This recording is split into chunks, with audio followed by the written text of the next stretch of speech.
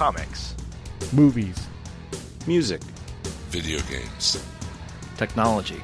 Blu-ray. Television. This is the HHW LOD Podcast Network.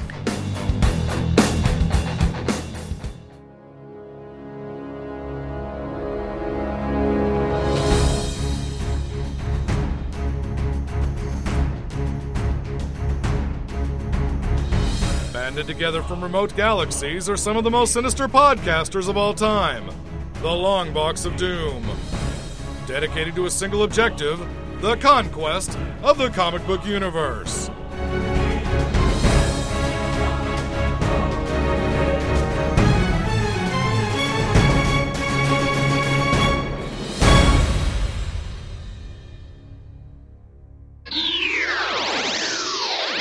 Hey everybody, and welcome to the Long Box of Doom, episode 260. This is Russ, and joined with me tonight are Mr. Jordan from Jersey, Dr. Esquire himself, and Jim Dietz. Hello. Hey! Happy Easter to all of you that celebrate Easter today as we record. And for all Or of you celebrate don't, 420. Take your pick. To all our friends in Austin, Colorado, and many, many other places across the country and world. and let's not forget Passover as well for all of our friends That's of the Judaic That's right. persuasions, like Aaron, for instance. That is correct. Also Hitler's birthday. Yeah, not so much. I don't know. Yeah, 420 is a really weird date when you actually look at all the good and bad things that have happened on that date. It's a strange one. Yes, it is. All we needed was the blood moon to happen on 420, and it would be a really weird situation going on. Blood moon, blue moon, 420, and Easter. Yeah. Drinking blue moon. And Hitler's birthday. Wow. What a combo. We're not here to talk about atrocities of the past or religious holidays or 420. But a possible atrocity of the future, at least according to some people. Yes, that's true. No, we thought we'd take a little bit of break of comic reviews, specifically this week, and talk about the big Amazon Comixology acquisition. I guess Amazon's acquisition of Comixology. A lot that came out on April 10th. A lot of discussion about that. A lot of it's kind of gone the gamut from the sky is falling, the world is going to end, to probably nothing's going to change for quite some time, and everything in between. So I was curious. I kind of let the story stew for a little bit, and just to see what kind of details were going to pop out. Because like anything else, when they first announce stuff, you don't get a whole lot of details. Everybody starts speculating. I thought, well, maybe we just wait, let it sit for a bit, and then just all of us kind of have to have an opportunity to formulate our own opinions on the good, the bad, and the ugly of that merger. So I thought we'd maybe just start out with everybody just kind of giving their initial thoughts on like when they heard the news or what they think is, going to happen, good, good, bad, or otherwise. Well, my first thoughts were pretty much just, well, that makes sense. And then going into the future, I'm cautiously optimistic. I think there are certainly bad things that could come of this. But in general, I think it'll be positive for both, Comixology and Amazon and the reader in general. So It's interesting if you look at Amazon in the recent past, they've been trying to get, make headway in the comics market. I mean, they have their own comics imprint, Amazon Comics, with original content that they put out there. They're really trying to make a lot of inroads into the comics market, but it's really not enough they've been able to crack until this point. And Comixology, let's face it, is as a de facto monopoly, pretty much, on digital distribution. With a few exceptions, of course.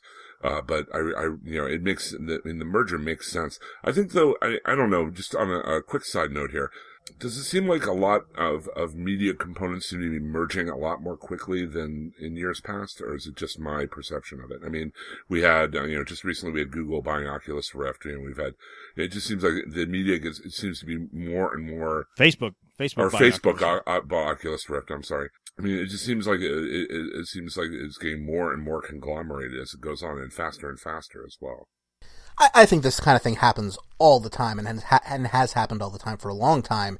It's just there happens to be 2 or 3 big nerd-centric things that have been acquired in the last couple months. Fair enough. So it makes it seem that way. Right. This has all happened before, and it will all happen again. Oh, so you're a Calvinist.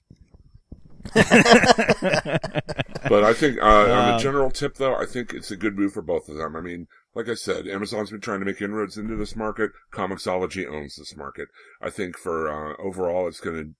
I mean, most of the digital market that I've talked to some pretty big retailers here in my area anyway. And it seems the digital market's really being drawn from a new source. It's not being drawn, I mean, a lot of people aren't being drawn away from print to digital. It's more like a new market of people who wouldn't go to a comic store, wouldn't think of themselves as, comic geeks or whatever, just buying comics, digitally because of ease of use and price point and all that. I think, the way Comixology markets, the way they have the 99-cent sales, I mean, they have all the connections with all the major publishers and they have all the stuff, that is there already. And Amazon's reach, I think it's nothing but a win-win for both. I too kind of have mixed feelings on the merger. In general, I'm pretty positive. I think it's going to be a good thing for Comixology more so than Amazon, to be honest with you. I think it gives Amazon a good outlet, but I think Comixology having that big Amazon money and big Amazon infrastructure behind it is going to benefit it greatly. So I think it's going to be a general positive.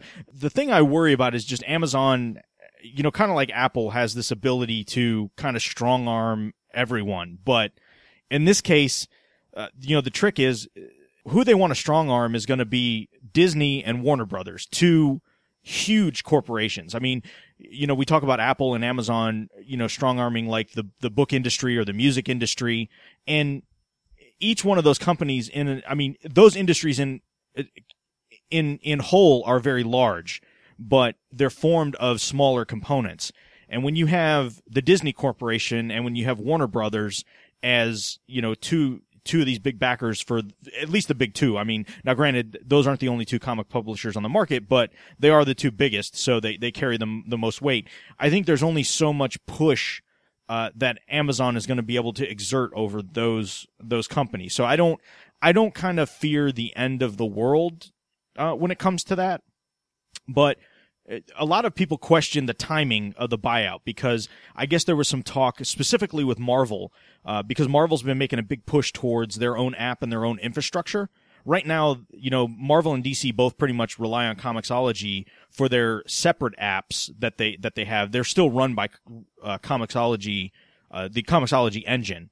And if you link your accounts up properly, purchases you make in one float over to the other. But Marvel's making a really big push with this whole, Digital Comics Unlimited thing where you pay an annual fee and you get access to the back catalog, which I think is like 6 to 8 months behind what's currently on the shelves, if I'm not mistaken. At least that. I think it varies a little bit, but it's around there. Yeah.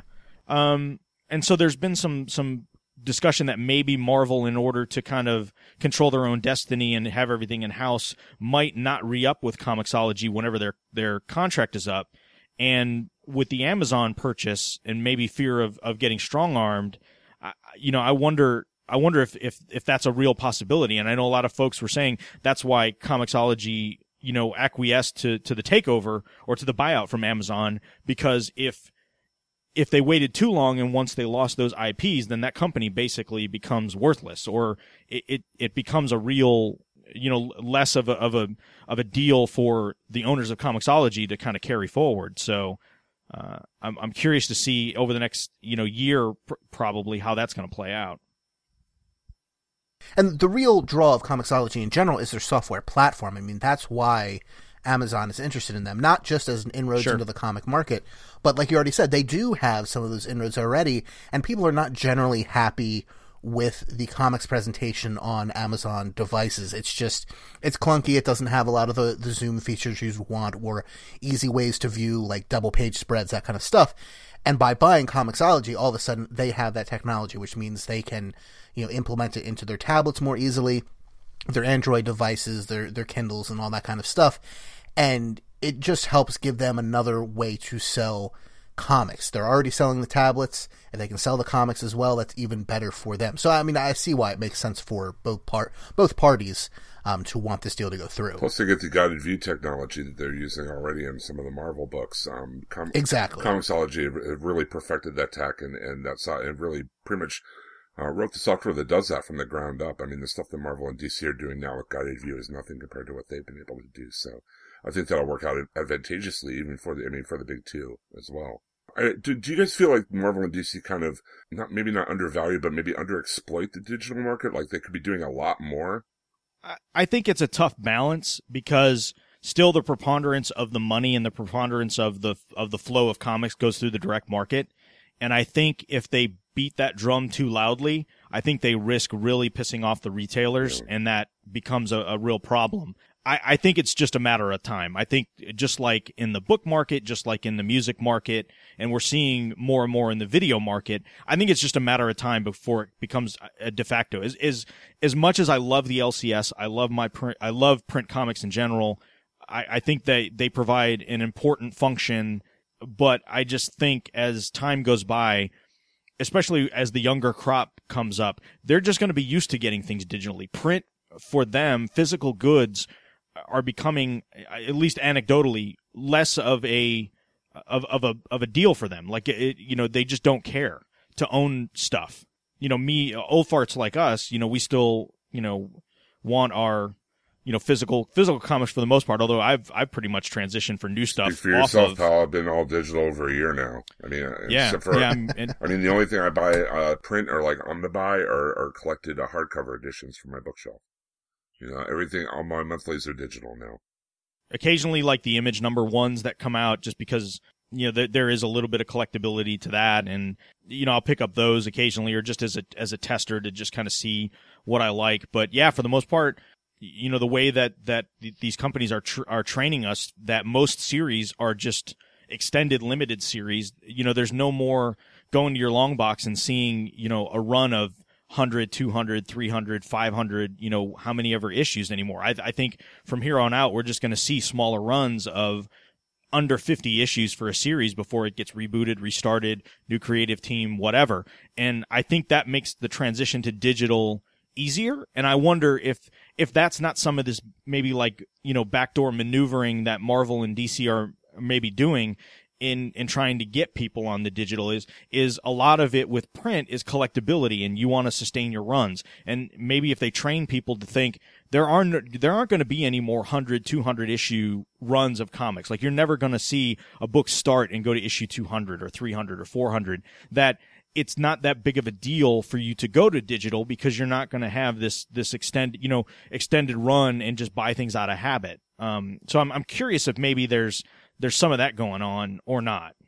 Well, and you say they're training us, where I would really think of it as the other way around. We trained them that people won't just jump in on issue 163. Sure. They're going to buy those issue 1s, and then it's going to drop off 50% for issue 2, and another 10% every issue, for as long as you go. But when you restart a book every 2 years with a new creative team and a new focus, hey, guess what? It sells way better.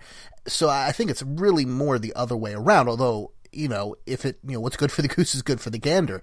If Sure. That's how they see things going, that's the way they're going to go. And it's nobody's fault, really. It's just that's the way the market works. No, I agree with that. Yeah. I mean, the segmenting of comics essentially in the 60s, 70s, going through 80s, even through the 90s were serial fiction. I mean, and we've seen in the past decade or two that the real, writing for the trade type thing where the serial fiction is segmented into volumes that are, digestible on their own without having to have the context before and after. Not, as a rule, but we've seen that. And I think this is another, version of that by rebooting with a new, and I like the way Marvel did it much better than the way DC did it. It's much better as an editorial reboot. Change your creative team, change your perspective, the perspective of, the people telling the story and the art of the, and the look of the book rather than having to change your whole continuity. But I think, the segmentation of the serial fiction is something that's been happening slowly over a long time now. Yeah, I mean, unfortunately, one of the things we don't have is a lot of visibility into digital numbers. I mean, we have no concept of what Marvel or DC or any other publisher sell as far as volume of digital comics. I mean, we can get a ranked list of what's top that week or that month, but we have no, unlike the print comics where, there's folks like John Mayo and John Jackson Miller who, go through the numbers and churn that out and figure out how much roughly a comic is selling, especially in comparison to another. We don't really have that with Comixology or with digital at all, which I think Marvel, the companies may or may not prefer. But so far we've talked a lot about Marvel and DC as far as digital, but we've seen too with smaller companies. I mean, I've talked to the guys at Red 5 at several cons. They're based out of Houston, so I've talked to them many times, and they've been big on digital since even before Comixology. I mean, that's been a large portion of their sales revenue for their books, especially with like Atomic Robo. I know, I mean, Jim, you have some insight into Action Lab. We've talked to Sean Pryor in the past as well, and he's been real happy with what they've been able to do with digital, and they've been kind of pioneers in leading that kind of low price to move books mentality, which I think is a really, really smart move. Well, I mean, in full disclosure, just, for our listeners, I do work for Action Lab. I'm an employee and an investor as well. But, I agree. I mean, we get a lot of our revenue stream from the digital, and we get a lot of our word of mouth and a lot of our, a lot of promotion, like a lot of Twitter, buzz and things like that from our digital comics. And it's also a good way for us, to more cheaply try out a title that we might not be sure how it's received or what the sales might be like, and kind of have a barometer before we take it to print, as to, its popularity across the board. But, I couldn't agree with you more. I think that digital is not only a boon for independence, but I mean, now that Comixology is, partnering with Amazon, it gives exposure to all the indie, titles that are all the indie publishers that Comixology represents, which I think is huge. I mean, it's going to be I think it's going to be great, from my perspective, from Action Lab, but from any indies perspective, to have that kind of exposure and that ease of use. I mean, granted, Comixology does have the UI when it comes to downloading and to viewing the comics and things like that. But Amazon has one of the best known, brands for ordering anything on the internet. I think if anything is going to bring, more customers in, it's going to be, people that just kind of, going to be like casual readers who kind of get hooked on comics here and there, maybe, having them suggested to them by Amazon or seeing them on Amazon, Yeah, when somebody buys Wonder Woman pajamas for their niece, and up comes, hey, would you bought this? Would you be interested in Molly Danger Volume 1 or something like that? How awesome will that be? Or if you buy like,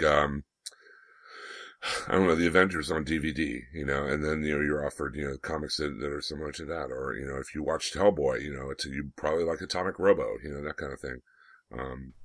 Or you buy Night of the Living Dead on DVD, and it comes up with Night of the 80s Undead. Right, or I forget the exact title. Or the Walking Dead comic, Yeah, exactly. I just... what if moving forward, as they integrate that, you buy, Avengers Age of Ultron on Blu-ray DVD combo, and, oh, by the way, we'll send you a digital code for, I don't know, the first 3 issues of whatever latest Avengers series there is, or... Hopefully not the Age of Ultron comic. Yeah, hopefully, yeah, exactly. Hopefully something good. Yeah, well, if they give you the first 3 issues, it started off better than it ended. So that's true. They hook you in. But I could totally see things like that. In an era of wanting retailer incentives for things like that, and buzz around that could be a great way to kind of integrate those 2 markets. I think, if nothing else, Amazon will do a pretty good job of raising the profile for these things. I don't think that's going to happen soon. I mean, there's been a lot of talk. I know they had one of the head guys from Amazon, not Jeff Bezos, but somebody high up the chain, and one of the head guys at Comixology, and I forget, it was at a con somewhere they did an interview, and they basically said over the short term, nothing's really going to change. That, Comixology is going to stay where it is. I guess it's based out of Boston, I think. I could have that wrong, but it's not headquartered with anywhere near Amazon, but they're going to be able to operate as a separate entity, maintain their separate staff, and just kind of do things the way they're doing, but just kind of have the backing of Amazon. Now, every time there's a merger or acquisition or something like that, that's always the talk initially, and then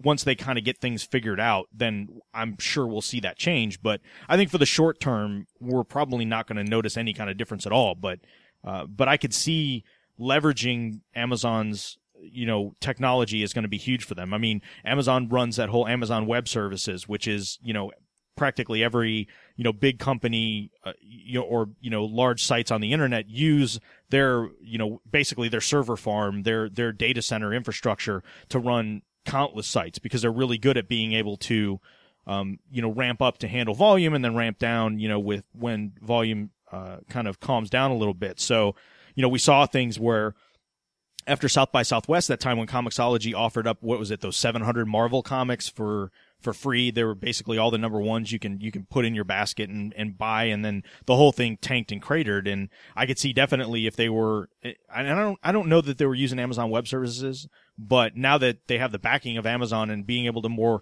closely integrate with that technology, I could see things like that in the future, these big promotions not having, be so problematic as they have in the past.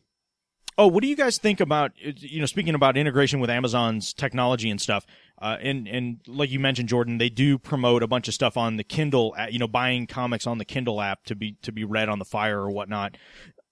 I think one of the things we may see is maybe some cross integration between, so if you've bought a book in the past on the Kindle platform, that maybe you would get that book on your Comixology, and maybe vice versa, maybe see some integration with those two platforms to normalize it. And it'll be interesting to see if maybe in the very long term, we maybe see the Comixology brand go away or be a sub-brand of Kindle, and that, because the Kindle is such a household name outside of the, comics industry, that maybe it might get more market penetration or more exposure using, the kind of the Kindle moniker as opposed to the Comixology moniker. And face it, that's a great interface for reading comics, dude. Tablet, it's a great absolutely. interface. It's so much. I know I mentioned before that I went digital like over a year ago, or whatever, and haven't really looked back. But I mean, just ease of use, ease of access, and again, Comixology having those. I'm sure they're gonna. I mean, the way Amazon marks things down and takes such a small margin of profit on things, I'm sure they're gonna still allow Comixology to have those 99-cent sales or what have you. So I just, like I said, I just can't help but seeing it as a positive, and I just hope it helps, really bolster this part of the hobby as much as I think it will, as far as like bringing new people in who are interested in comics and reading them, as a medium, digitally or in print. Yeah. So there was some fanboy whining and hemming and hawing about this from Mr. Hibbs over at CBR. Do you guys want to talk about that? Yeah, so Brian Hibbs, who runs a comic experience in San Francisco, he's been a longtime retailer. He has a column on CBR, Comic Book Resources, called Tilting at Windmills, which I read pretty much every time he puts it out. And whether I really sometimes he's spot on and I agree with him 100%. Sometimes he's, in my estimation, way off the mark. Sometimes it's a little bit of both. More often than not, it's kind of a little bit of both. It is called Tilting at Windmills, after all. Sure. At least you can recognize that, even in the title. And I mean, absolutely. If you think about the way the comic market is, owning an actual brick and mortar LCS is kind of tilting at windmills. So. But I agree, he has an interesting perspective that you usually don't think of. I usually don't consider fully the plight or the situation of the retailer until I read a column like his or Bob Rozakis in Comics Buyer's Guide or what have you. Yeah, he, for the most part, he's kind of been, I'd say, a little mixed on digital. He wasn't, completely poo-pooing digital when it first came out. He was really concerned that it would have a negative impact on print. So he starts his latest article out where he pretty much acknowledges the fact that, look, digital has not or did not kill print. That, numbers overall are up. There's argument to be made. I think a lot of folks are making that digital has actually driven people more towards print than it has away from print. Just based on sales in general being higher, kind of at the highest point than they've been in a very long time. Now, whether it's a direct correlation to digital, whether or not it's just a sign that the economy is starting to kind of come back from where it was in, 2007 through 2010, hard to say at this point. Well, I was just talking to Wayne Wise about this, a friend of mine, not too long ago. He not only is an assistant manager of Phantom of the Attic, which is like an Eisner-nominated retail outlet here, LCS here in Pittsburgh. He also teaches comics at Chatham University, and he said not only have his sales been have gone slightly up since digital. It has brought in more people. He said that he hasn't seen before, like new faces, to the comic shop to kind of check things out and maybe pick up a few issues here and there. So, what he's saying is spot on. I mean, a lot of people, I remember when digital first started, oh my God, LCSs, you might as well burn them down now. They're all going to be gone. And, it's all, print will die. But I agree with what he's saying here, at least anecdotally from what I've, talked to with him, who, he's a pretty major retailer, that, digital has actually been helping print, oddly enough. And Jordan, you kind of highlighted a segment of that article that I don't want to steal your thunder on. So I'd be curious let you have the floor to discuss that first. Sure. Let me read the quote in full, just so we have some context. He says, Amazon is really terrific at selling you something that you absolutely already know that you want, usually cheaper and faster, and with less hassle too. But I firmly believe that they're mediocre at most in creating new passion, or at helping you discover something that you didn't even know exists. And I say, even with my mispronunciation of exists as Axis, that's just me being from Jersey, I say nonsense. I use Amazon all the time, usually for MP3s, but also some other stuff as well. You know, lots of great, like he says, great prices, gets shipped to you fast. But I love, in particular, their MP3 store, and I'm not exclusive to them. I use iTunes, I use Google Play, I use Amazon. Usually I will, when an album comes out, I will double check all three, and whichever one's cheapest, or has the most bonus tracks or whatever, that's what I go with. But, particularly with Amazon, and I'd say more so than Google Play or iTunes, which again, I use all three, they're great at going, hey, you bought these 3 albums. You would probably enjoy these 10 albums. And sometimes they're right, sometimes they're wrong, but you can easily listen to a sound clip of the songs right there, just like you can on Play or iTunes. And I've bought tons of albums that way, either from their sales, which are very similar to Comixology's existing sales when it comes to their music, or just to, hey, you've bought an album from this band in the past, or because of their cloud thing and how I have some of my music uploaded to the Amazon cloud, we know you have music from this band. Hey, guess what? They just put out an EP, and I didn't know. Or they just put out an album, or we've got a special deluxe version of their album, whatever. I find stuff through them that I didn't know about all the time. And I think not just because they do it, but because they're actually really good at it. And like I mentioned earlier in this episode, I think the integration of not just, hey, you bought this comic, here's another comic you might enjoy, but you bought these pajamas, you might enjoy this, or you bought this movie, you might enjoy this comic, or you bought, whatever it is. They sell so many different types of things.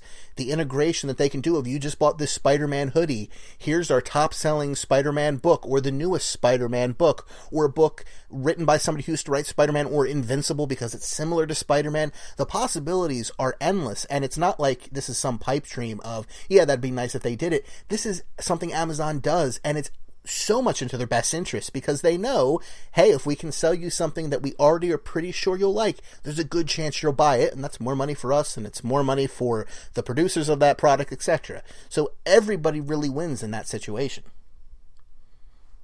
Something just as a side note, I looked up on Publishers Weekly in a article that just came out today, actually.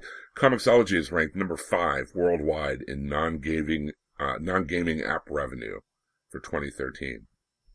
I believe that's pretty huge. That's by the app analysis firm called App Annie. So, I mean, it already has a pretty big reach, and I just think Amazon, Jordan is making some really good points here about, the whole, corporate synergy type thing going on, recommending one or the other. And, I know I sound like a broken record, but I only see this as a positive. I really do. And I think, I do agree Comixology needed Amazon more than Amazon probably needed Comixology, but I think it's going to end up being beneficial for both. I really do. Yeah. 2, in the Hibbs article, I mean, I agree with your point, Jordan, that it is a bit of BS on, him saying that Amazon's not really good at recommending you stuff.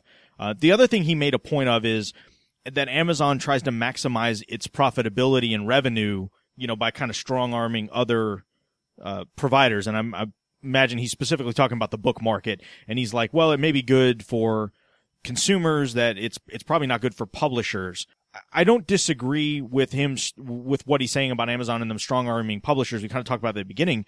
But I don't think they're doing it to maximize their profitability. I mean, if one thing about Amazon is they're willing to operate at extremely thin margins. I mean, they're almost willing to take a loss on most things to kind of build that brand loyalty. I mean, Amazon I don't think they've still posted a profit since they've been around. I mean, they're kind of like one of those companies that every time they announce that they lost more money this quarter, the stock price goes up, which is kind of like the opposite of Apple. Apple announced record sales of iPhones and the stock, goes in the toilet. So it's kind of a weird dynamic, but I think if nothing else, maybe we might see more price parity. You know, maybe Amazon willing to get with Marvel and DC and some of the other publishers that are still, you know, Image, that are still at like the $2.99, $3.99 for same day release of digital, and say, look, here's what we've done on, you know, our analysis. And I'm sure Amazon probably has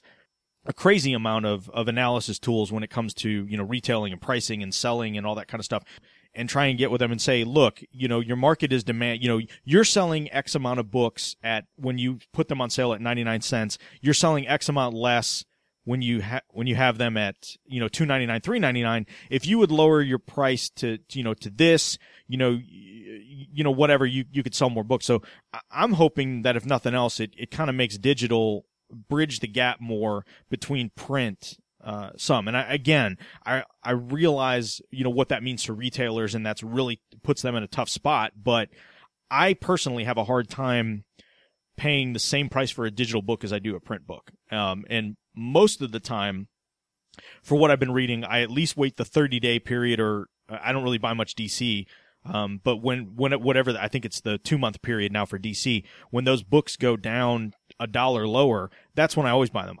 It's extremely, extremely rare that I would buy one of those books full price when it comes out. And it's mainly because something really crazy happens and I don't, you know, feel like going to the LCS or whatever, and I buy it digitally. But most of the time I'm finding myself catching up on tons of series, you know, at the 99 cent price point. And I'm really hoping that the movement of that price point really kind of pushes the others, you know, to kind of come down on that. And I think if nothing else, Amazon would have that muscle to make that point to, you know, to most of the publishers that aren't at that price point to move there. I know it's worked really well for Action Lab. We've had all of our digital issues at 99 cents a piece now for, I don't know, almost 6 months, and it's really worked as a strategy for us. Yeah. Now, the other thing, too, with, I know there's been a lot of talk in the past with Comixology is, what if Comixology goes under? I mean, we've seen, you know, where, you know, Graphically, Panelfly, Longbox, some of those other providers, some of them are still around, some of them are not, where, you know, they had these deals at one point, and now they're either out of business or they've switched their business model to do other things. And you'd have to think at some point those servers that they use to run are going to shut down, and who knows what's going to happen to those libraries. Now, maybe they transfer over to Comixology, maybe they transfer over to the individual publishers. You know, they decide to give credit if you've purchased that app in the past, or that product in the past. You know, who knows? With Amazon being in charge of Comixology, I think that kind of settles the whole worry with what's going to happen to my digital collection. Is it going to, you know, is Comixology going to go under? Because I don't see Amazon going out of business anytime in the intermediate to long-term future. I mean, I think, was it Johnny M that made a joke the other day that there's going to be 2 companies left when it's all said and done, Disney and Amazon. So yeah, I think you should Google that list, but I agree. Yeah, true. I agree. So, I mean, I see that as a definite plus. What I kind of see on the negative side of it, or the worry side of it, is everybody putting all their eggs in one basket, and just, you know, kind of like we saw, and Hibbs makes this point, and this is where I could see he's got a little bit of, I kind of agree with him to a certain degree, is that, you know, when all the publishers went with Diamond as the single distributor for you know, direct market books, you know, there's a lot of, you know, there's some pluses, but there are some minuses to that. So sorry about that. Jordan had a previous engagement and he was off on his time by about 30 minutes or so. So Jim and I will. Too many Easter tamales. Yeah. That's all yeah. we'll say. That's all we'll Yeah. say. So Jim and I will kind of banter back I and suppose. forth. But anyway, like I was saying, you know, having Comixology is kind of the, you know, the big dog, the sole provider, or whatever you want to call it, even though that's not necessarily true, but it might as well be, is a little, you know, the whole monopolistic angle to it is a little, you know, that always makes me kind of worry just a little bit, you know, whenever you have one company that's, you know, kind of, deciding, Sure. you know, what should and shouldn't be. Yeah, Diamond are bastards. They really are. I could Yeah. sit here and list a lot of different ways they you know, skew the game toward the big 2 and away from independent Sure. publishers. I could, you know, for the next hour or two, just from, you know, things I've heard from, you know, our dealings with Action Lab. So I definitely understand those concerns. Yeah. And so they, it just kind by of the way, makes if I'm not on next week's podcast, it's because Diamond came and had me killed by one of their Ninja Death Squad. So yeah, you heard it here first. Right. But yeah, so I mean, I will say that it seems like Comixology has been pretty friendly to indies, as opposed to, I don't want to say Diamond has their issues, and to say they're unfriendly is maybe not quite so fair, but they are a bit draconian. I'd say that's probably fair. On the print side I mean, of things. they do a lot of things that really are troublesome to independent publishers. I'm not sure if Amazon would even benefit by doing those kind of things, though. Or Comixology would under Amazon's, control or what have you. But I mean, things like not knowing the exact day when your book is coming out, things like that. Yeah. Not knowing exactly how many copies are going to be available, that kind of thing. But I don't see those problems with Comixology and Amazon. I mean, because digital mitigates a lot of those logistic problems. Right, and that's kind of what I was getting at too. Is the one thing that's good about digital from an independent perspective is everybody's almost on a level playing field. Like Comixology has that Comixology Submit. So if you're just one guy or one gal somewhere and you want to produce your own book, you could kind of do your thing and then send it through Comixology Submit and get it published.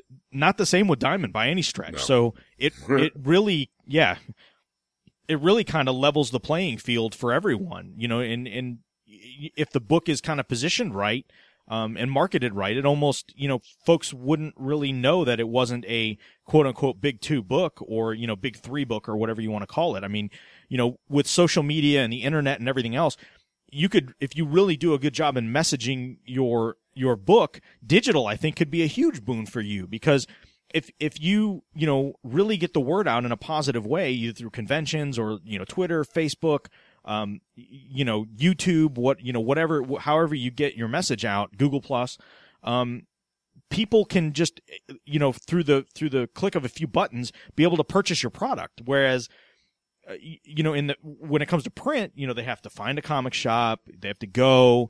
It's not that immediate gratification. You have to order it through previews. You have to wait 3 months. Right. Plus, I mean, you get in previews like a picture and a paragraph, whereas, I mean, look at something like, a successful webcomic like, Guns of Shadow Valley or whatever. I mean, totally successful with the online model, and then only going into print when it's become like fully collected or what have you. I mean, like you said, for independents, I mean, that's the way it's at. That's gotta be where it's at. I mean, you create the comic, you put it out there on the web, and boom, it's available for everyone, as opposed to you send it to previews. Previews can either accept it or reject it. If they do accept it, then you get to pay for the ad in previews that list your book, a paragraph and a panel, usually a cover shot, of what your book looks like. Then you order it, then you wait the 3 months, and then your comic shop gets it. I mean, I don't know. Ease of use is a huge deal with digital, especially for me. I mean, I live out in a rural area. I live on a farm, and for me to go to my local LCS is a good half-hour drive. So and plus, I mean, digital. I'm able to get previews of things on digital that I wouldn't even consider from looking at a little grainy black and white picture in a previews catalog. I could see a 6-page preview of a new online comic. Go, wow, that was really great. I want to see the rest of the story, and boom, $1 later, it's mine. As opposed to all the hoops you have to go through to get an indie in print. So I like I said before, I can only see this as a good thing for indie comics getting, now getting the user, the UI of Comixology and the reach of Amazon. I mean, it's going to be great. I mean, I don't know. I mean, I've been up on digital since day one. I just think it's a great way I think it's the way the hobby is going to be going in the next 20 or 30 years. I mean, I really don't see, I don't know. I mean, all media seems to be, going digital from physical to digital. I know old farts like you and I like to have the book on the shelf or the disc in the box, but I mean, millennials like Jordan have grown up buying everything on iTunes, and that's the way it goes. But I just see this as being a real huge boon for indie comics for sure. Yeah, I mean, I'm kind of in the same boat. I mean, the closest LCS for me is literally 35 miles away, and it's not very good. It's kind of like a small college town LCS that doesn't have a lot of selection, doesn't take a lot of chances. Austin Books in Austin, I work in Austin, it used to be right across the street from where I worked, and now it's a good 20, 25-minute drive from where we are just because I've moved offices. And it makes it more difficult, and it's really influenced my decision to go digital more. I mean, I still rely on DCBS for trades, hardcovers. Occasionally there were some series that were still finishing out and that are still kind of going from before the latest Marvel Now reboot. So I once those are done, then I'm completely out. And then I do get some collectible stuff, those Batman, Batmobile, statues, and I was getting, some other collectible stuff. So I use DCBS for that. But it just makes it, and again, like we're saying with the independents, even if your book is out, I mean, even if it's not at the point where you're previewing it, but if an indie came out and said, get my book, you can get it today. By the time I get to the point where I would make a decision to go to an LCS, I could talk myself out of it. Right. And with the digital purchase, it's almost like it becomes an afterthought. It's just like, oh, okay, I'll pull up my Comixology app, click, add to cart, check out, done. Got the book, ready to roll. It just. Oh, I'm sorry. Go ahead. No, go ahead. I was just going to say, a lot of the new comics I'm reading are only available in digital and really enjoying, like Injustice Gods Among Us and the Beyond stuff from DC. Like I said, Guns of Shadow Valley is a great example. Hip Hop Family Tree, I get the collections when they come out, but I read that, exclusively digitally. It's only available digitally. I mean, I think that's really, the Private Eye, that we've been raving about, Brian K. Vaughan and Marcos, Martin. Thank you, Marcos Martin.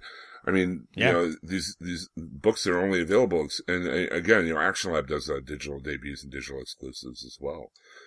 So I mean, you make a great point. It's like that, candy bar, the candy bar rack in the, when you're going out of Target, when you're leaving Amazon, you're like, oh, hey, look, there's a new Atomic Robo comic over there. Huh, it's only 99 cents. Click. As opposed to, all the rigmarole. I mean, that is huge. That is going to be huge. I mean, we've said it before, and I'm a big Marvel head. So to me, I get like, I'm like a kid on Christmas on usually Sunday night, because after 10 o'clock my time, Central, and then Thursday after 10 o'clock, Marvel puts their Friday and Monday, they always have their 99-cent sale books. And I'm like a kid on Christmas waiting for that, to come out to see what bundle of books are they going to put on sale, this Monday or this Friday, that I could use to either catch up on a current series that I've been reading, or to fill in some gaps, or if it's just a good, like something that I have in print, but it was just so good that I'd like to have it at my fingertips to be able to read it. And I buy a ton of stuff that way. Yeah, I don't know. It's such a great way to catch up on full runs too. I mean, oh yeah, if it's 99 cents an issue, $5-6, you can have the whole story arc. I mean, that's how I caught up on Guardians of the Galaxy when they had that sale for 99 cents. I snagged all of them. I spent like $20 and had, the whole run at my fingertips, and was able to catch up. It's such a great way, I mean, to catch up with storylines that, you may have passed the first time, or, I mean, we all have our budget limits, as far as, how much we can spend each week, each month on comics or whatever. And that just makes it so much, it takes the sting out of it for me anyway, to pass up on something I know I really like when I know that down the road it'll probably be on Comixology and a lot cheaper. So we'll pick it up then. Yeah. Yeah. I mean, a while ago, the Immortal Iron Fist, the Fraction Brubaker Aja run, that omnibus went out of print. And the price just like skyrocketed. Yeah. And it happened to be at a time when Comixology did their 99-cent sale for that run. And I literally bought the whole run digitally for 99 cents an issue, and the Immortal Weapons, got the whole thing, and I sold my omnibus because I was like, it's kind of cool to have it in print, but it's not it's not a have to have. And, given the premium I got off the hardcover, and I didn't buy it to speculate on it. I bought it because it was an awesome, it was an awesome story, and I really enjoyed it. But at the same time, it's like I can get twice what I paid for this book, 3 times what I paid since I got it at DCBS, and then just use that money to buy more digital stuff, which is pretty much what I did. I wish you had sold that to me. I love that storyline. I would have loved to have that omnibus. I have them digitally as well. Yeah, I got it like for $95. I figured, at some point they'll reprint it. You should have called me first. Anyway. Enough sidetracking on that, but yeah, it's a great way to get series that, or series that you missed the first time out. I mean, the series later on, someone says, hey, this is, this series, like, a good example would be, I'm trying to think of the name of it. I think it was called The Others. It was during the initiative in Marvel where they had like superheroes for every state, and it was one of Matt Fraction's first books. It was with Barry Kitson, and it was one of those books that was kind of under the radar. And then Jordan recommended it to me, and it came up on Comixology on a sale, and I signed it, and it was great. It was just really good. But a lot of like second tier, third tier things you have to pass up because it's just not in the budget, or just not, you want other things more. I mean, it's just so handy to have that there. And I agree, whenever the Comixology sale comes up, I'm always eyeing it up to see what's up this time. I know we spent a lot of time talking about the Amazon deal with Comixology, but one of the things I want to talk a little bit about, and it kind of is almost like an oxymoron, based on what we've been talking about, but is the Dark Horse app. And they've teamed up, I guess, with, I think it's Dynamite. So the Dynamite books and the Dark Horse books are available through the Dark Horse app. And I'm not as big of a fan. I have bought a bunch of stuff through the Dark Horse app because they do 99-cent sales on stuff and bundles and things like that, like Comixology. But the problem I have is it's not like a destination app. Like Comixology, it's so easy to just pull up because I have such a vast library. Most of the time I don't even think about going to the Dark Horse app. It's only if I, get a press email or something like that I think about it. And it's not that it's a horrible app. It's not bad. It's just not as good. It has guided view and things like that.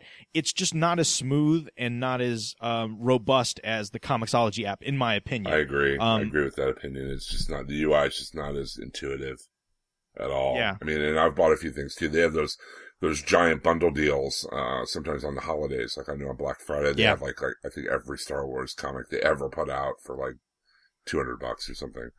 But I totally agree. The UI is just not as intuitive. It's not as easy to get around. And with Comixology, I mean, all of your other comics are there, and it just seems kind of, I mean, something Jordan always likes to say is, that internet abhors a walled garden. And it kind of seems like that kind of situation. I mean, here's, Dark Horse and Dynamite partitioned off from every other comic publisher, Yeah. So I wonder, I guess I'm sure Dark Horse has done the numbers on it or whatever, but I just wonder how much more exposure Dark Horse would get to their books if they were on Comixology. And like I said, it's a bit of an oxymoron because I talk about, being fearful of monopolies and not having enough choice. And here I am advocating that, Dark Horse would do better if it went and just kind of drank the Kool-Aid and went on the Comixology app. So I'm, like I said, it's kind of talking both sides of my mouth a little bit. But you want the best of both. You want to be able to you want it to be open market enough that it doesn't get constricted for the indies, but on the other hand, you want you want the ease and convenience of use of Comixology. I mean, as consumers, that's what we all want, or the best, of both, of whatever, scenarios out there. So. Yeah. And I think a lot of it, to be honest with you, with Comixology is the consistency of sales. Dark Horse does it, but it seems to be random. It doesn't seem to be on any kind of set schedule or any kind of, rotation. And with Comixology, it just seems to me it's a little more organized. It's a little more thought out and a little more robust. And I think if Dark Horse would find a way, maybe to raise their profile or to get the word out more or whatever, I'm curious to how that app could improve itself over Comixology. Yeah, I don't know. They would be hard pressed to do something better or easier to use. So, yeah. What else? Oh, I was going to talk. Speaking of stuff to catch up and non-Big Two stuff, I told Daryl Taylor he wanted us to talk about some Valiant, and I personally use the 99-cent sales on Comixology to catch up on Valiant. I mean, whenever there's a Valiant 99-cent sale, I typically spend like $20 or $30 catching up on stuff. So, pretty much if it's a title that I haven't bought in the past, and usually what they'll do is sometimes they'll focus it. So it'll be like Exo Manowar 99-cent sale, and you'll get completely caught up. And sometimes it's like the first 12 issues of every series, and you can get caught up. So depending on what it is, I usually use that to fill a lot of gaps and fill a lot of holes. I really like what Valiant's doing. It's just not something that that was like the publisher. I said, okay, you know what? I'm all in on Comixology. I've got my tablet. I enjoy reading it that way. I really need to kind of watch my budget as far as new books. And, we talked about it in the past, the spacing issues and things like that.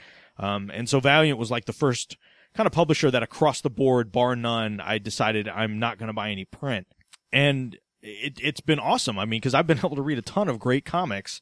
I really like what they're doing with Valiant. I have yet to read a title that I just was like, this is mediocre. I mean, they've all been really solid. I've been enjoying them quite a bit. Yeah, I have been a huge evangelist and fan of Archer and Armstrong. It's one of my top of the stack reads every month. Harbinger has been solid from day one. I was a fan of Valiant back in the 90s as well, and I really appreciated the fact that what they were trying to do, and what the new Valiant is trying to do too, is trying to build a universe story-wise, from the stories outward, rather than, the way, say, Rob Liefeld's Awesome Entertainment in the 90s did, where you just came up with a bunch of characters and then threw them in a book or whatever. Valiant made a lot of stories that made sense. They were intertwined. It reminded me very much of reading the early 60s Marvel, where they were just establishing a universe, a shared universe for all these characters to inhabit. So I like the old Valiant stuff. So when the new Valiant stuff came out, I definitely gave it a try. Some I've liked more than others, but I agree with your assessment. They're really, has not been a clunker in the bunch. Archer and Armstrong, like I said, I singled out. Harbinger Zero, I think, which came out last year, was one of my top #1 issues in the duties, that we talked, I'm sorry, that was the year before. But, it's top-notch stuff, and I've been getting a lot of stuff digitally as well. There's some that I do pay the full price for, like I said, Archer and Armstrong, I pay full price. I kind of backed off of EXO. I was getting that at full price. But most of the time I'm with you. I wait till it comes up on Comixology and I get caught up. They also sell sometimes on Valiant Trades digitally, and I do that as well. Yeah. So, I definitely keep an eye on that. It really speaks to how Comixology changed and buying digitally has changed, our comic book buying habits too. I mean, there was a time when it was either, buy it on the stands or wait for the trade, I mean, there was even a time before that where there was no trade to wait for. You just had to buy it on the stands or, buy it in back issues. But now I'm really dating myself. Anyway, we've gone from, either buying an issue or waiting for the trade to, either buying the issue when it comes out, buying the issue when it comes out digitally, buying the issue when it's on sale digitally, buying the issue when it comes out in trade, buying the issue when it comes out in trade digitally, in an omnibus, or what have you. I mean, it's just all these options have opened up, all these different venues and all these different, opportunities to get comics in different ways to consume them. And, I don't know, it's great. I mean, I'm reading more comics now than I did even back in the 80s when I really first got into comics. And I'm reading a lot of good comics too. And the funny thing is, I'm reading less and less of the big two than I ever have. Yeah. I mean, I'm still a pretty big Marvel head. To my grave, I'll probably read more Marvel than I do anything else. The only DC stuff I really read, other than Earth 2 and Batman, and we talked about this before, is the digital stuff, the Beyond titles, Smallville, and the Injustice stuff. But yeah, it's just, I never thought the day would come when I would stop buying print comics. But it's pretty much here. And like I said, a lot of it is budget. A lot of it is space, probably more space than budget. I'm just running out of room to put stuff. It's the same situation with everyone. I mean, who has enough space anymore for 50 long boxes, full of comics? And to be quite honest, which would you rather do? Would you rather sort through long box, take every issue out of its bag, be very careful not to mess it up so you don't mess up the quality of the issue, read it, and then put it back in? So, I mean, is it easier to do all that, or just click on 2 different icons and have it up in Comic Rack or on Comixology? You can't get over how, I can't get over how easy it is to just access my older comics that way, Yeah. Well, and two, the quality is much better. That you don't have all the print defects and stuff like that through Comixology. But it's really funny that I've been able to. We always used to talk about double dipping, right? Where you would buy the issue and then buy the trade or the hardcover. Now we talk like triple dipping. I mean, there's tons of stuff where, like Old Man Logan. I have all the issues.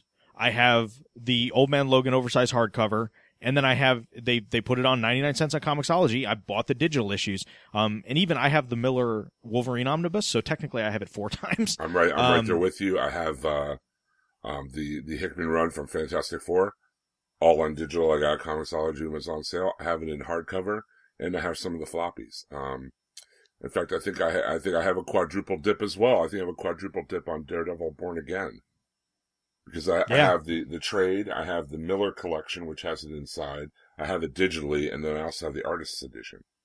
Yeah, So, I mean, it's amazing that we would go to these lengths for these, but I mean, it also speaks to how much we love those stories, that we would want to have, several ways to get at them, to have them, at your fingertips at all times. And, I don't know, it changes the way I buy comics, it changes the way I think about buying comics, and it also changes the way I read them, Yeah. It just really, really has, and I can't help, and I think it's a positive change, I really do. I know a lot of people decry, oh, it's not the same, you have to go to your LCS, and you have to have the print, and the feel of the paper, and blah, blah, blah, and all that other stuff. I don't know if I agree with all that anymore, Yeah. I found there are so many great comics I totally would have missed out on if it weren't for digital. Sure. No, absolutely. And if it had only been print, like back in the day, I would never have seen these comics. And I don't know, it's just I know I kind of evangelized from digital from an early time, but I think I'm being proven right. It's just been very, like I said, I mean, I can't be bothered with that. I don't have that much room. I have kids. A lot of we have kids. We have apartments, or whatever. We have a limited amount of space. People just don't have the room for that many comics. But it's so easy just to have throw them on an external hard drive and go. It's made it one of the things it's allowed me to do is feel better about kind of buying back issues, because I do, I have a few series that I have pretty long runs on, especially a lot of the X titles, which all of them have pretty much ended their runs and been turned over at least now 2 or 3 times. But a lot of the stuff I need now, because my collection over the years, I've been able to fill in gaps and work backwards. Now it's kind of getting on the expensive side, where I need, like the early, Claremont Byrne run. I need Giant Size X-Men #1.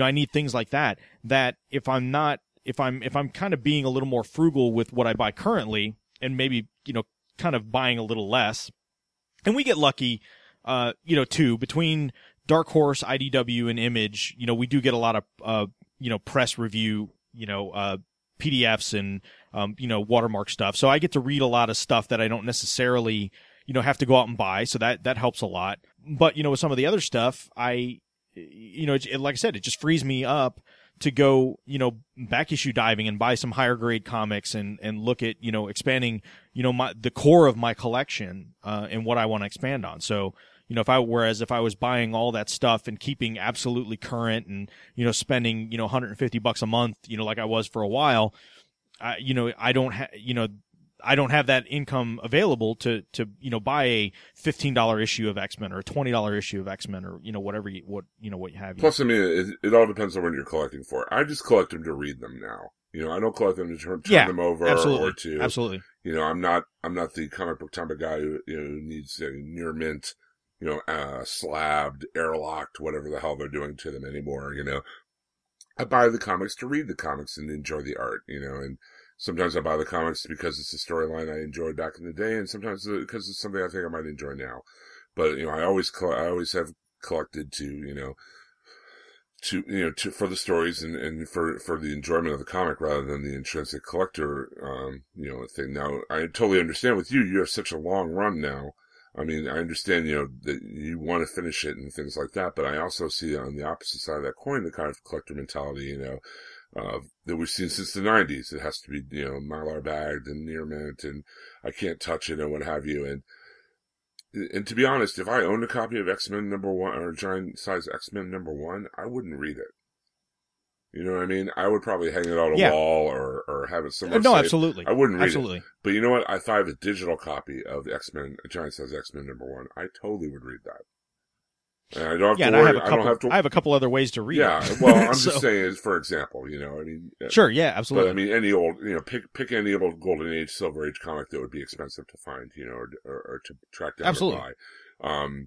I mean, I have no compunction about reading it digitally, whereas if it were a physical, copy in front of me of, I don't know, pick any expensive comic, Marvel Comics #1 or whatever. Incredible Hulk 181. There you go. There's a good one. Yeah. Whatever. I would be so paranoid about just handling it, holding it, trying to read it without destroying it that I wouldn't be able to enjoy it, So yeah. For someone, I mean, on one side, I can see someone collecting for the idea of, you have this run, this is a comic, your absolute favorite #1 comic of all time, the comic you've read most and known the most about. I mean, you are the X-Men guy. So I totally get that, why you want to run like that. But on the other hand, I would be afraid of getting a higher end comic like that and trying to read it, which is why I collect. So. Sure. I mean, everybody collects for different reasons, obviously, but, that's again why digital is such a boon to me. I was able to, read Miracle Man without having to spend $100 for the last few issues or whatever, Yeah. Things like that, so. Yeah, I mean, at this point, I need probably less than 40 X-Men comics to have from Giant Size #1 all the way up until they finish the run at 550 or, whatever, 565 or whatever it was. Mm-hmm. So I'm getting closer. I'm approaching completion asymptotically, as one of my old bosses used to say. Fair enough. But yeah, so I'm looking through my notes here that I had for this episode. I have one more thing to talk about on the Apple or the Amazon thing, and it was something that Jordan added to as well. But I kind of had a note for Amazon versus Apple versus Google.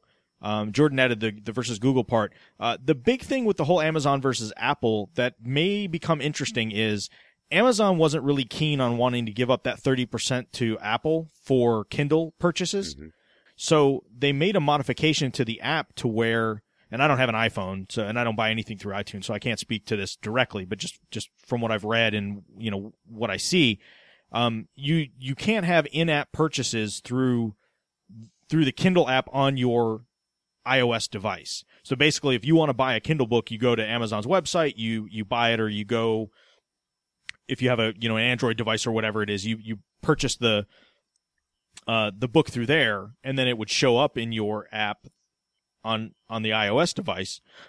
So I'm curious, because Comixology definitely sells through Apple, that I wonder if that's one of the things that Amazon might put the clamp down on, to say, look, we're not giving up 30% of this revenue to Apple, and if you want to buy your stuff, you're going to have to, basically buy it through another method to have it show up on your device, because that 30% we're not willing to give up. But it'll be interesting to see how that plays out. And obviously Amazon with the Fire TV, the Kindle itself, they have a lot of direct competition with Apple products. So it'll be interesting to see how it plays out. Yes. But that's really all I had. I didn't really have a whole lot of other stuff. I just thought it would be interesting for us to kind of talk about that, since it was kind of, like I said, it was big news. Enough time had passed, like I said, for us to kind of gather some thoughts around it. And we haven't talked digital in a long time. I mean, usually on our Comics BS shows, we'll kind of talk about what we're reading and whatnot, but we don't really get too in depth into the goings on the digital market like we did tonight. So plus, I mean, it's I don't know. It's like I said, it's such an exciting time for me anyway. I don't want to speak for everybody, to be a comics fan because of digital. I mean, because of the opportunities it opens up, because of the new voices and new artists and new books I'm able to read, because we're able to get comics that aren't just Superman and Batman over and over and over. We're able to get this whole spectrum of comics and ideas and artists and stuff and it's just the most exciting time for me probably since like the mid 80s, to be a comics fan, just because there's so much going on and it just seems like a real explosion in the hobby. So. Yeah, for sure. I mean, I never thought the time would come where I would read more Image books than I would DC books, or more Valiant books than I read DC books. So, anything else you have to add, Jim? No, like I was just saying, it's just a very exciting time to be a comic geek, and I'm glad to be here for it. No, I agree. Well, I guess so coming up, I think we have some positive things. Walking Dead is done until October. S.H.I.E.L.D. is coming to a close for the summer. So some other stuff. So I think some time wise, I think, a lot of us will be freed up to where we're not doing 12 podcasts a week. So I think next we're going to try and do probably the next volume of Fantastic Four, Hickman's Fantastic Four. Either that or the Green Lantern episode of Real Heroes. I know those are both on the docket. Right. Yeah, definitely. But I mean, as far as LOD goes, it'll probably be the Hickman FF. Right. Maybe another Comics BS episode. I mean, we haven't had one in a while. I mean, I've been reading a lot of really great new comics I would love to talk about. Yeah, and I've been catching up on a lot of stuff as well. So I think, definitely there. So I think you're going to see a little more output over the next few months, at least, than we have been in the last few, for sure. So that'll about do it for our digital comics discussion. Like I said, mainly the Amazon purchase of Comixology. Sorry, Jordan had to duck out a little early, but it is Easter Sunday. He had some family stuff going on. So until next time, you can definitely check us out at hhwlod.com. Definitely check out the Facebook group for the podcast network, as well as Long Box of Doom. All kinds of good stuff there. You can send us an email at lod@hhwlod.com, as well as send us a voicemail. We haven't had any voicemails for a while. 972-798-3830. That's the HHWLOD Podcast Network voicemail line, so just let them know what show you're leaving a voicemail for, and we'd play that in the future. And send us some iTunes reviews. We really, really could use some iTunes reviews, since we kind of had to reboot the feed a while back.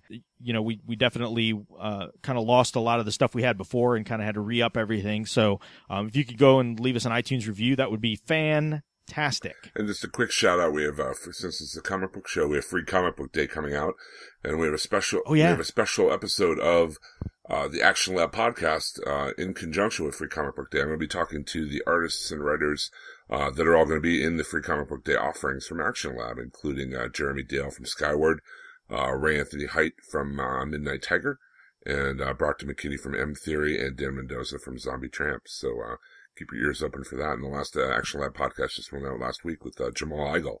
That was a really good interview, man. He is such a smart and cool guy to talk to. So yeah, definitely. It was awesome. Definitely. All right, so until next time, like I said, where hopefully we'll have the next installment of the Hickman FF run, which has been fantastic. This is Russ and Jim, and I'll throw in a shout out for Mr. Jordan from Jersey as well. We'll see you next time. There's no more room in hell, and the dead walk the earth. Remember, insert something funny here. Good night. Good night.